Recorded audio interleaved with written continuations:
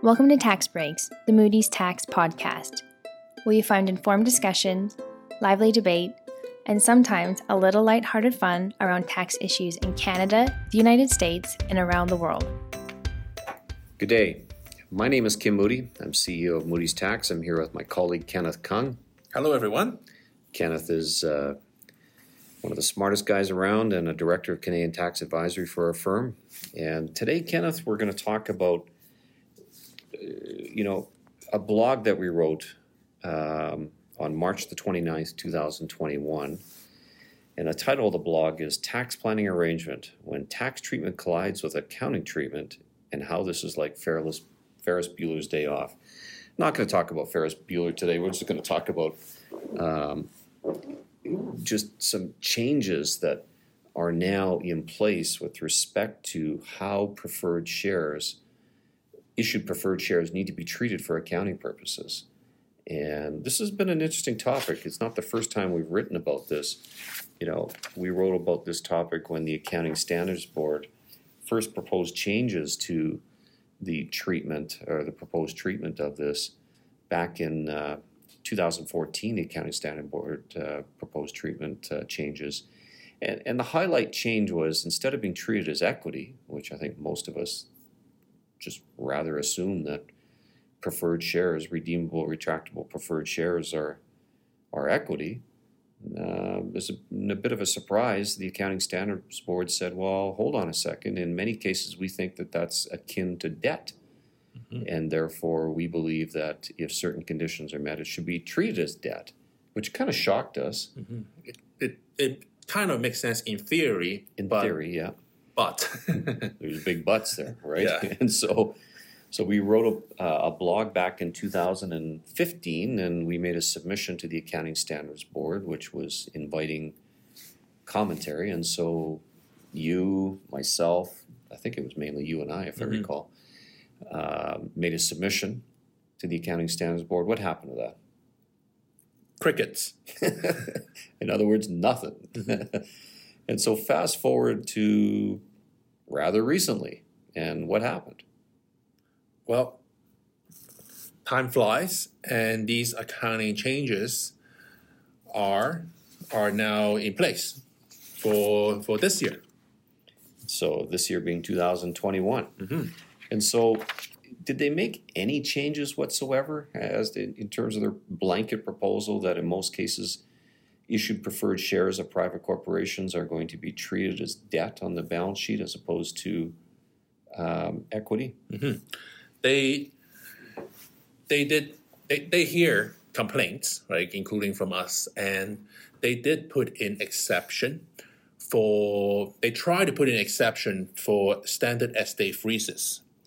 And in order to meet this exception, you need to meet three criteria. One is the shareholder receiving the retractable redeemable shares retains control of the enterprise.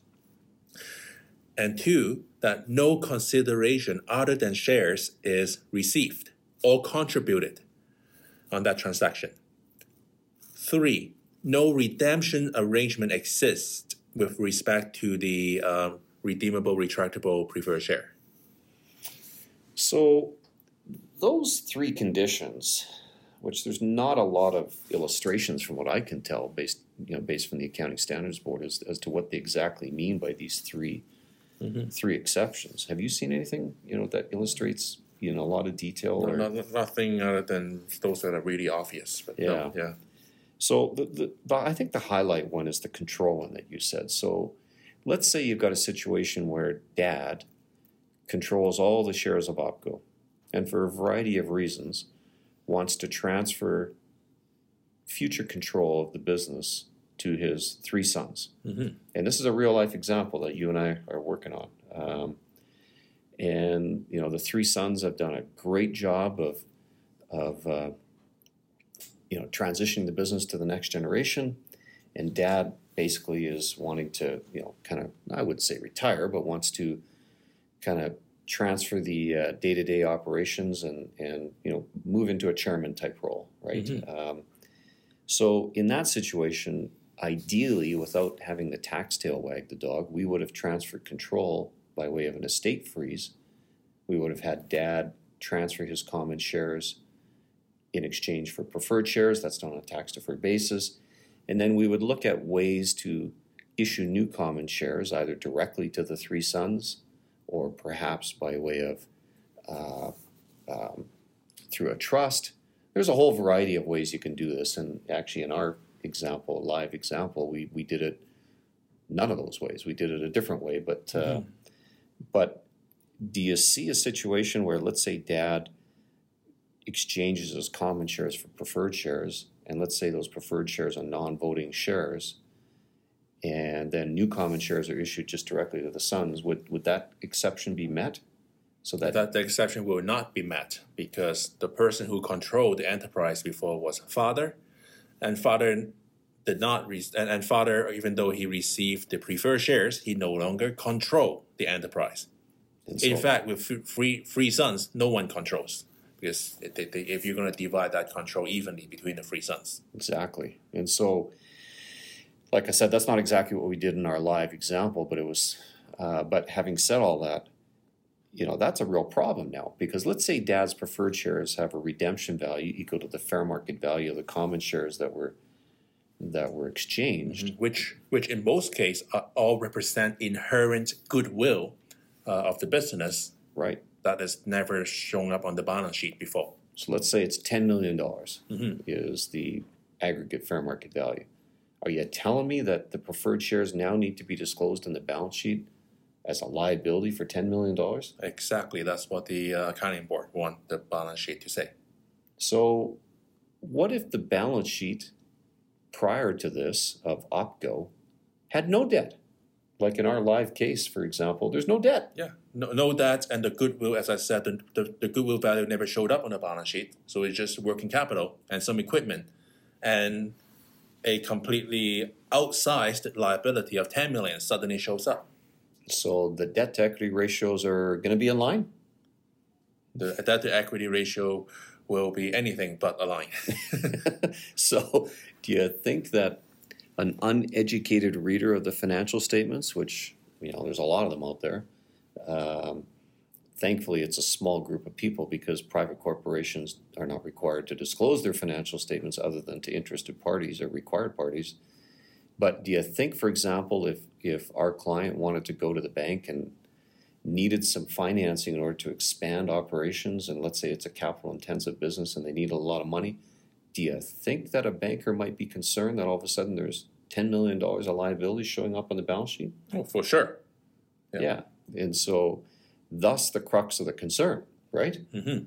So it surprises me that our profession, accounting profession, I'm putting my accounting hat on today, and actually let's just call it the tax profession, this has really not received a lot of attention.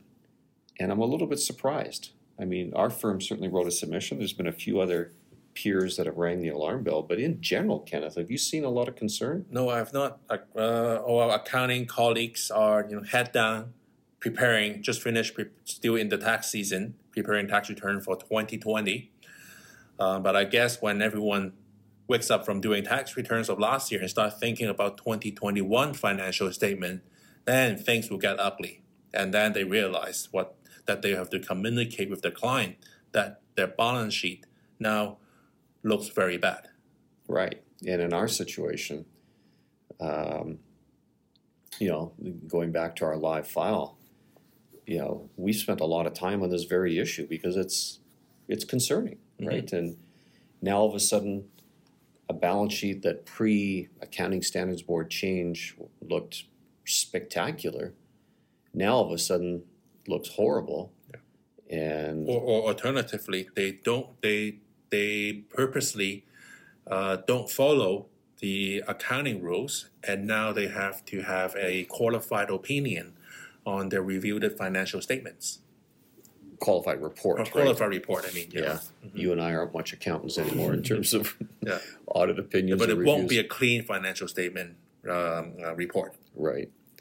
And so I find that very troubling. And I find the Accounting Standards Board criteria for the exception of this rule very narrow and, dare I say, misinformed. And I really would have liked to see at least a response to our submission, because I think there's a lot of practitioners who agreed with our submission that, in a situation where there's an estate freeze, for example, why do you need to characterize that as debt? So legally, even though you are a preferred shareholder, even though it is redeemable, as an equity holder, the equity holder still ranks below a creditor. So there is a real difference between a true creditor and a preferred shareholder. And mixing the two up on the balance sheet is just misleading. Yeah, I totally agree. So when we brought this to the attention of some of our lawyers in our firm, what was some of the reaction? Well, the immediate reaction is, what is this going to do to, for example, the solvency test? As you know, Kim, in most jurisdictions, such as in Alberta, a corporation cannot pay out a dividend unless they meet solvency requirement, meaning that dividend is not going to make the company insolvent. Right. And so, because that could be a real big issue, right? Like in our file, there's no solvency issue. But on the face of it, when you look at it, if the preferred shares, the issued preferred shares now have to be disclosed as a liability, you would think that this company's broke. And same thing with redemptions, right? You can't redeem shares if you're not solvent, for example. Exactly. So what is, when we showed this to a couple of our senior lawyers, what was one of the proposed solutions, I guess? Would be to, if the various jurisdiction change the Business Corporations Act to take into account these accounting changes and recognize that even though something is a liability on the balance sheet and treated and classified as a liability, it does not necessarily mean that liability. And for the purpose of various solvency tests for those BCA, Business Corporations Act. Right. And so we're in the midst of actually finalizing a submission to the Alberta provincial government on this very point.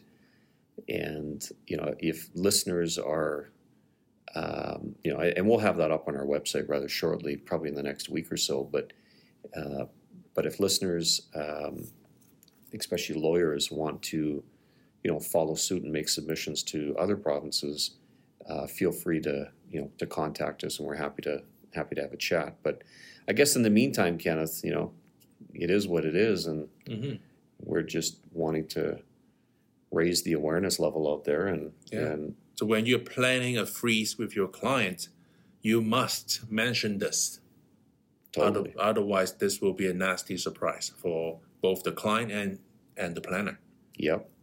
And so we've added that to our usual checklist of estate freezes. In our live client file, it was a pretty big surprise for for dad and actually, frankly, for sons. And so I think we have a solution, which is ultimately working closely with the bank and making sure that ultimately they're informed about what this is and what have you. But hopefully we're dealing with sophisticated bankers here who understand it. So in the meantime, I guess that's it for today. Have a look at our blog, have a look at our submission once it's posted, and become informed on this. It's a big change. So thanks, Kenneth. Thank you. All the best, everybody. Bye now. Bye-bye.